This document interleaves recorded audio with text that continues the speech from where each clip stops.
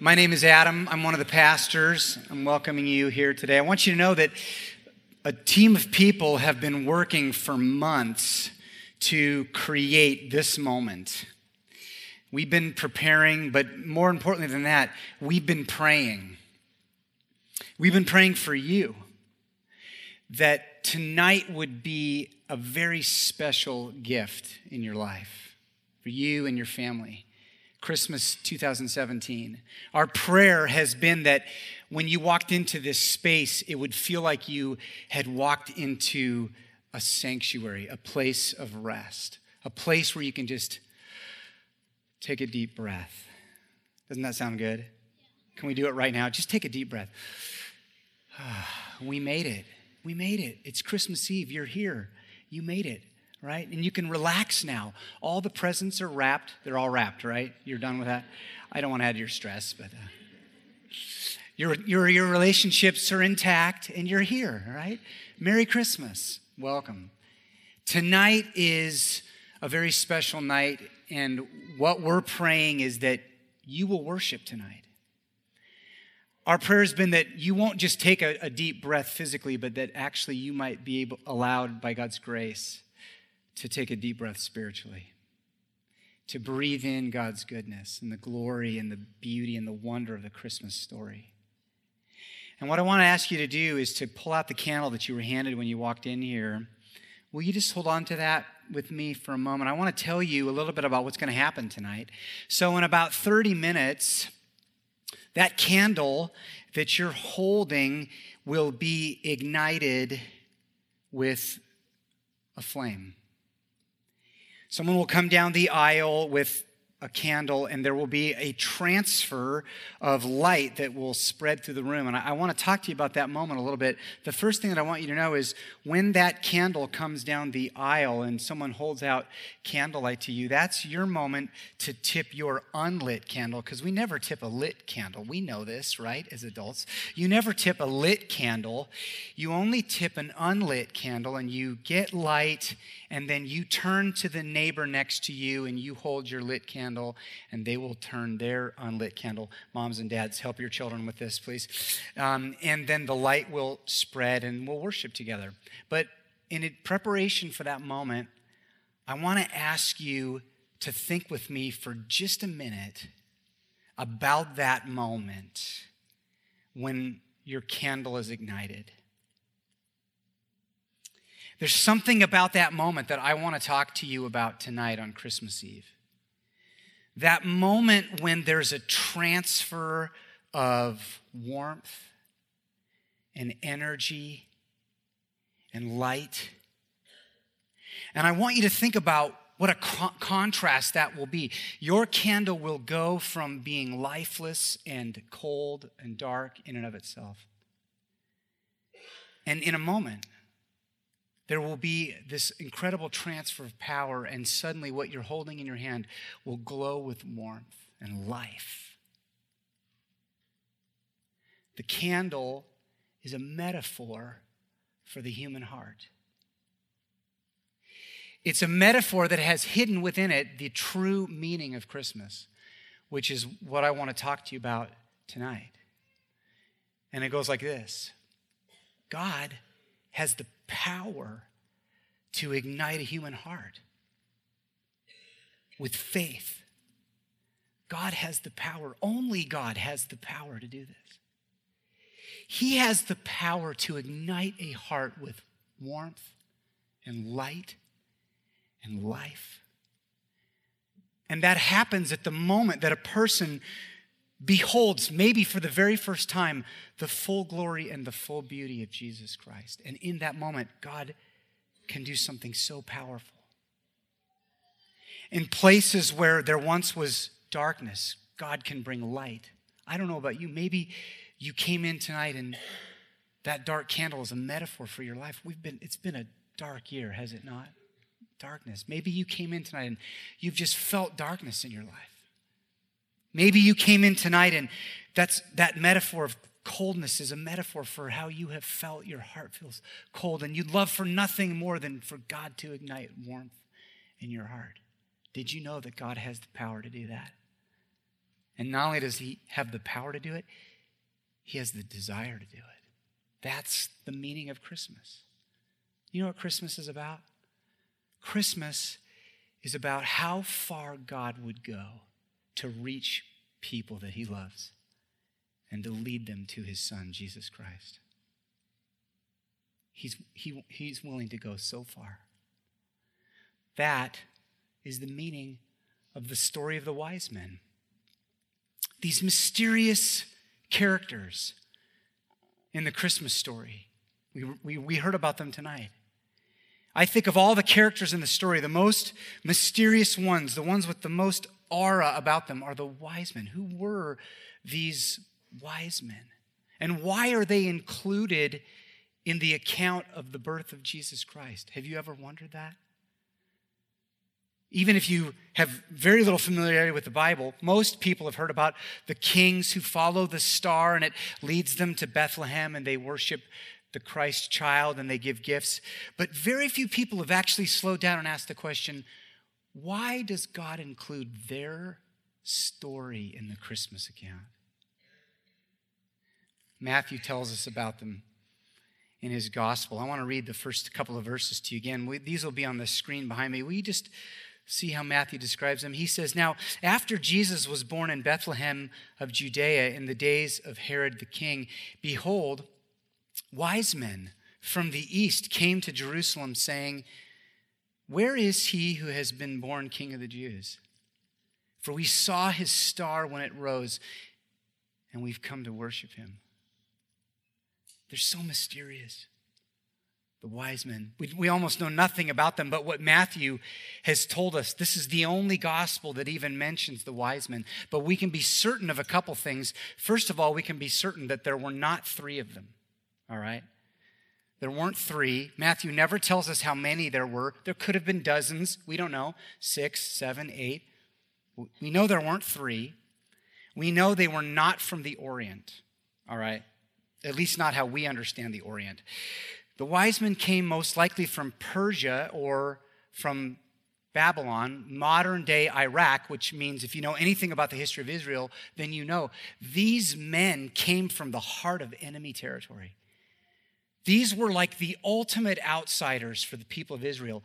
And so for God to include them, to go that far to reach them, was a demonstration of the wide mercy of God, that he wants to include all peoples, of all nations and tribes and tongues, and lead them to behold Jesus Christ. Amazing. But they weren't from the Orient. There weren't three of them. They weren't from the Orient, and they weren't even kings, okay? So when we sing "We Three Kings of Orient Are," pretty much everything about that line is wrong, okay? But it's an amazing song. I actually requested that song. I love that song. But that one phrase is wrong, okay? All right? They weren't kings. They were astrologers. They were magi. The word magi, the Greek word is the word magos, which means it can be translated magician, but most scholars think of it as an astrologer. These were scholars of the stars. So the ancients were stargazers. Most of the ancient people outside of Israel believed that there was some kind of a relationship between the movement of the heavenly bodies and the movement of earthly bodies. And they believed that by studying the movement of the stars, people could find meaning and direction for human life. And the Magi were like the experts of reading the stars. That's why they were called wise men. They had mastered the art. Now, we moderns have rightly split that up into two things, astronomy and astrology. But for the ancients, they held them together. Astronomy is two words. It's the word aster and the word nomos. So it means star, aster, and then nomos, which is the word law. So it's the study of star laws. Not Star Wars, let's be clear. Star laws. It was the study of the laws of the movement of the stars. And the word astrology was two words, star and logos, which means word. It was the study of the meaning of the stars. What are the stars saying to human beings?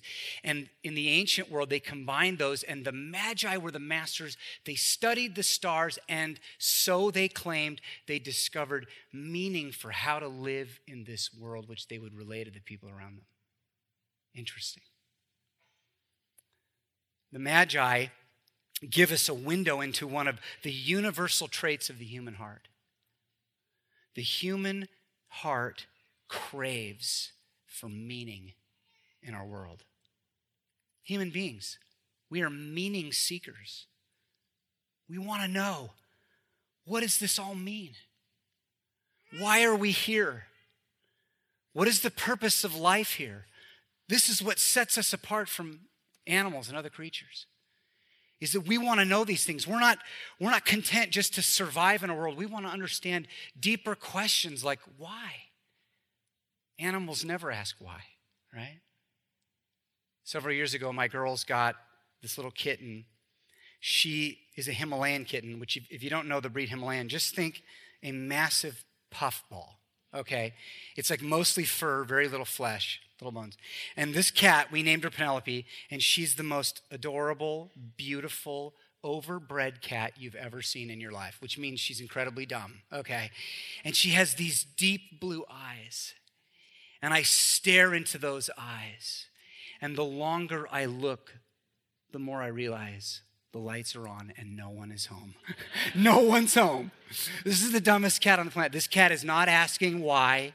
This cat is not pondering the deep things of life. Why am I here? Why do I eat? None of it, But we humans do. We wonder, why? Why am I here? And actually, you can only live your life for so long before you need an answer to that question. And if you don't find one that's meaningful, your life will begin to unravel. And you will feel hopeless. This is why.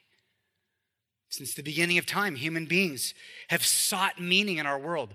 Wherever we can try to find it. We look to the stars, we look to creation. But this leads us to the second lesson of the wise men. Because see, it's not just that the human heart craves for meaning. There's one more thing we learn from the wise men, and it's this. Most of the time, all of the time, the human heart tends to avoid God as the source of the answer to those questions. This is what we learned from the Magi. They were astrologers. Oh, they wanted to find meaning, but they didn't want to look to the Creator for that meaning. They wanted to look to the creation. They looked to the stars. And they looked to their own inventions, and they looked to their supposed wisdom and the things that they could drum up anywhere so that they didn't have to look to the Creator God of the universe, who is the one person who can answer the question, why are we here? Why are we here? And it's as if it's part of human nature, isn't it? Think about it. Everywhere you look, people are craving for meaning, but there's something in them that doesn't want to turn to their Creator to find the answers. And so human beings look everywhere they can to answer deep questions. Look to creation, look to the stars. Astrology is actually on the rise in our culture. More than ever before, people are turning to zodiacs and tarot cards and you name it. Just go on social media. It's all over the place. This week, there was an article in USA Today, and the title of the article read, December 21st will be the worst astrological day of 2017. Did you know that? I learned that this week. Thursday. It was Thursday, and it was the worst astrological day of the year. I'm being serious, but you can laugh because it is kind of funny. And here's what the article said. It said, welcome to the worst day of the year. That's a great intro. Astrologer Neil Spencer tells us that not only is Thursday, December 21st, the shortest day of the year, winter solstice, but it also just so happens that on this day, Saturn and the sun will both pass in front of the constellation Capricorn, causing their orbs to align. Did you know that? That happened on Thursday. And here's why it matters. Cosmic translation, today's going to be brutal. Don't plan to accomplish anything of significance today, because anything you try to do Thursday will be more difficult than usual, take more time, and be more frustrating. Do you remember what you did on Thursday of significance? Precisely, right? You did nothing. People will look anywhere. They'll look to astrology. People look to creation. Many people look to science. I love science. I was a biology major. Science is amazing. But science answers the question what and how. But it doesn't answer the question why. We've discovered incredible things through modern science and medicine. We've learned how so many things in our world work. But there will never come a day when science will answer the question, but why? Why are we here? What is the purpose of all this? Many people seek meaning in pleasure, in the creature comforts. And a lot of times that's just a form of a diversion so that they can stop trying to answer the question. But eventually that way of life will catch up to you and you'll hit a wall and you realize, I don't even know what I'm living for. I don't know what I'm living for. And the wise men give us a window into this. And here's the question I want to ask you on Christmas Eve 2017. How does God respond to people who are trying to avoid him? What does God do? The answer is God goes out of his way to reach them. With a heart of love, God goes out of his way. God stretches. God bends. God adapts. God stoops. He goes to the furthest lengths, the deepest depths to reach people who are trying to avoid him. Have you ever thought about this? How did God reach a group of stargazers? He sent them a star. Isn't that amazing? Hundreds of miles away from the birth of Christ, God went out of his way to speak to them in a language they could understand. It's the heart of God. Can I read it for you again? Verse 2. The star is an amazing element to the story. Here's what Matthew says. When the wise men stood before Herod, they said to him, "Where is the one who has been born King of the Jews? For we saw his star when it rose, and we've come to worship him." Just leave that verse up there for just a minute. You see the star in Christmas nativity scenes. It's the Christmas star, right? But very rarely do we ask the question, what kind of a star would get the attention of scholars of stars? What kind of star was this? Was this a naturally occurring thing? Was it a comet or some kind of a supernova? It doesn't seem likely because the way that the Bible describes this star is that it led them. You can put that down now, thank you. It led them, and not only did it lead them all the way to Jerusalem, but the star actually came to rest over the place where the Christ was. We'll read about that in just a minute. So this star was not natural, it was supernatural. It was a miracle. This was a demonstration of the heart of God going out of his way, doing something absolutely astounding. God speaking to stargazers in a language that they could understand. And what did he do? He sent them something that blew up all of their categories. Here they are, you can picture them, the masters of the stars looking into the universe, and suddenly a star rises that opens up a gap in their understanding of stars. And suddenly they realize, we're missing something. This is inexplicable. We have to follow this star. What is happening here? God in his mercy sent a star that so confounded all of their mental categories that they realized we actually don't have the answers to the meaning of life. It's the heart of God. It's God's heart. What does God do? He reaches in love. Can I suggest something tonight? This story is not just about the Magi. It's about you. You are not here by accident. You didn't come here by accident. Can you look at this candle again? Can I tell you something? You are not holding this candle by accident. God has been seeking you because he loves you. In his mercy, he has been going out of his way to reach you. You didn't walk through these doors by accident. Think about what's happening in your life. And I can almost guarantee you something has been happening in your life that's confounded you or disrupted your life. Maybe it's a relationship or a conflict or a situation.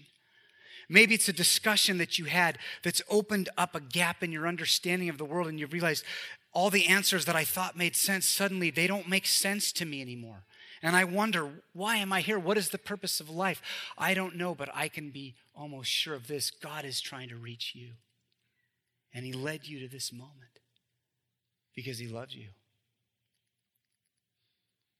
Can I tell you about the most amazing part of this story? Here's what happens. Verses 9 to 11. After listening to the king, they went on their way, and behold, look at this. The star that they had seen when it rose went before them until it came to rest over the place where the child was. When they saw the star, they rejoiced exceedingly with great joy.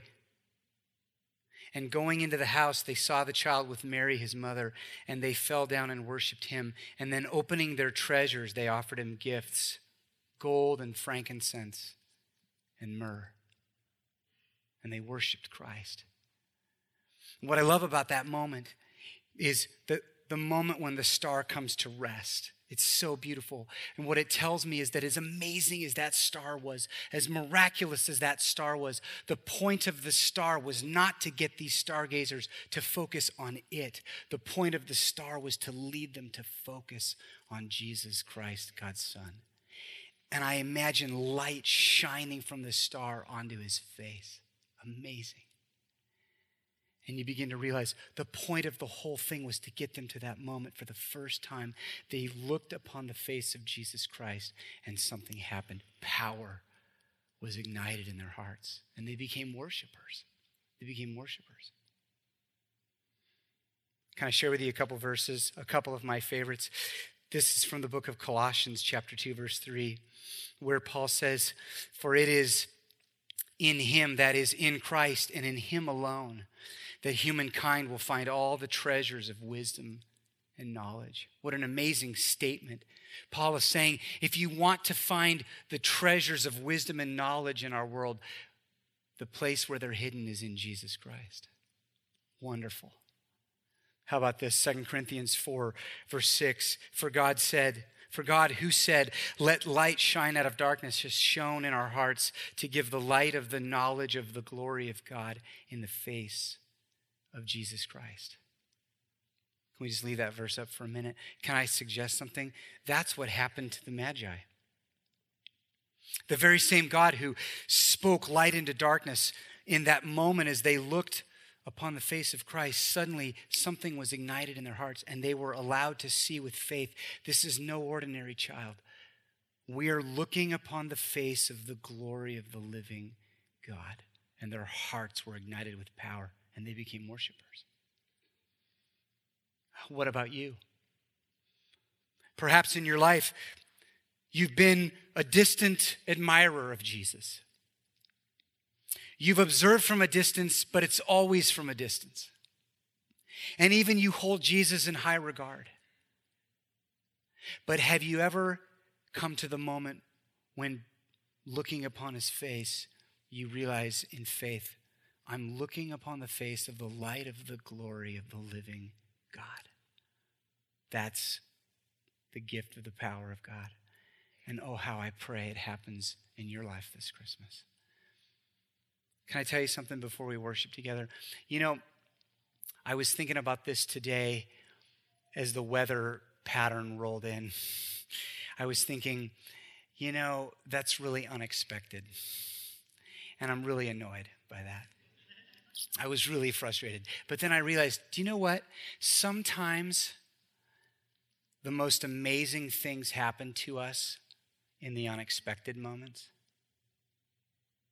Sometimes the most powerful things that happen in your life you never see coming.